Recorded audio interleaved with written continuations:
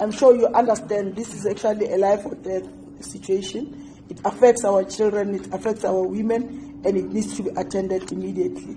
From the get-go, the MEC emphasized that this was an emergency and needed to be dealt with as a priority.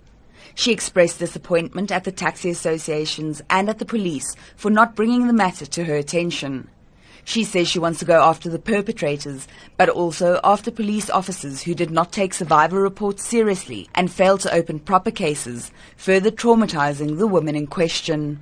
We can't afford to have a situation where women get into a taxi and ushogu to save ngoba say taxi, then you end up being a rape victim.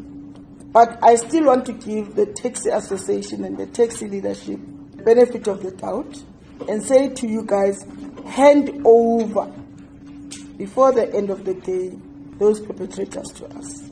Indeed, in a matter of hours, authorities believe they have identified the taxi and a suspect linked to the series of gang rapes of female commuters on Gauteng's West Rand. The MEC has also called on men, especially black men, to stand up and protect women, to distance themselves from perpetrators, to condemn acts of violence against women, and to say, not in our name.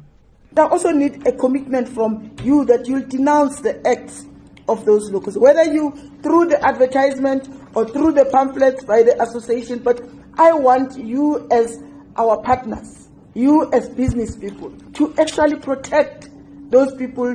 She says men have been quiet for too long, and she expects outcry from every man in the industry, city, province and country when these atrocities are committed. She says men cannot wait until it is their mother, their daughter, their wife or their sister who's been violated before speaking out. All the taxi associations present voiced their commitment to the cause. They hope that arrests are imminent. Meanwhile, the taxi associations have urged women to look out for stickers on the doors or back of taxis, bearing the surnames and associations of drivers before they get in. Women are also advised not to get into empty taxis or taxis where only men or only one other woman is present. I'm Jamaine Krige in Johannesburg.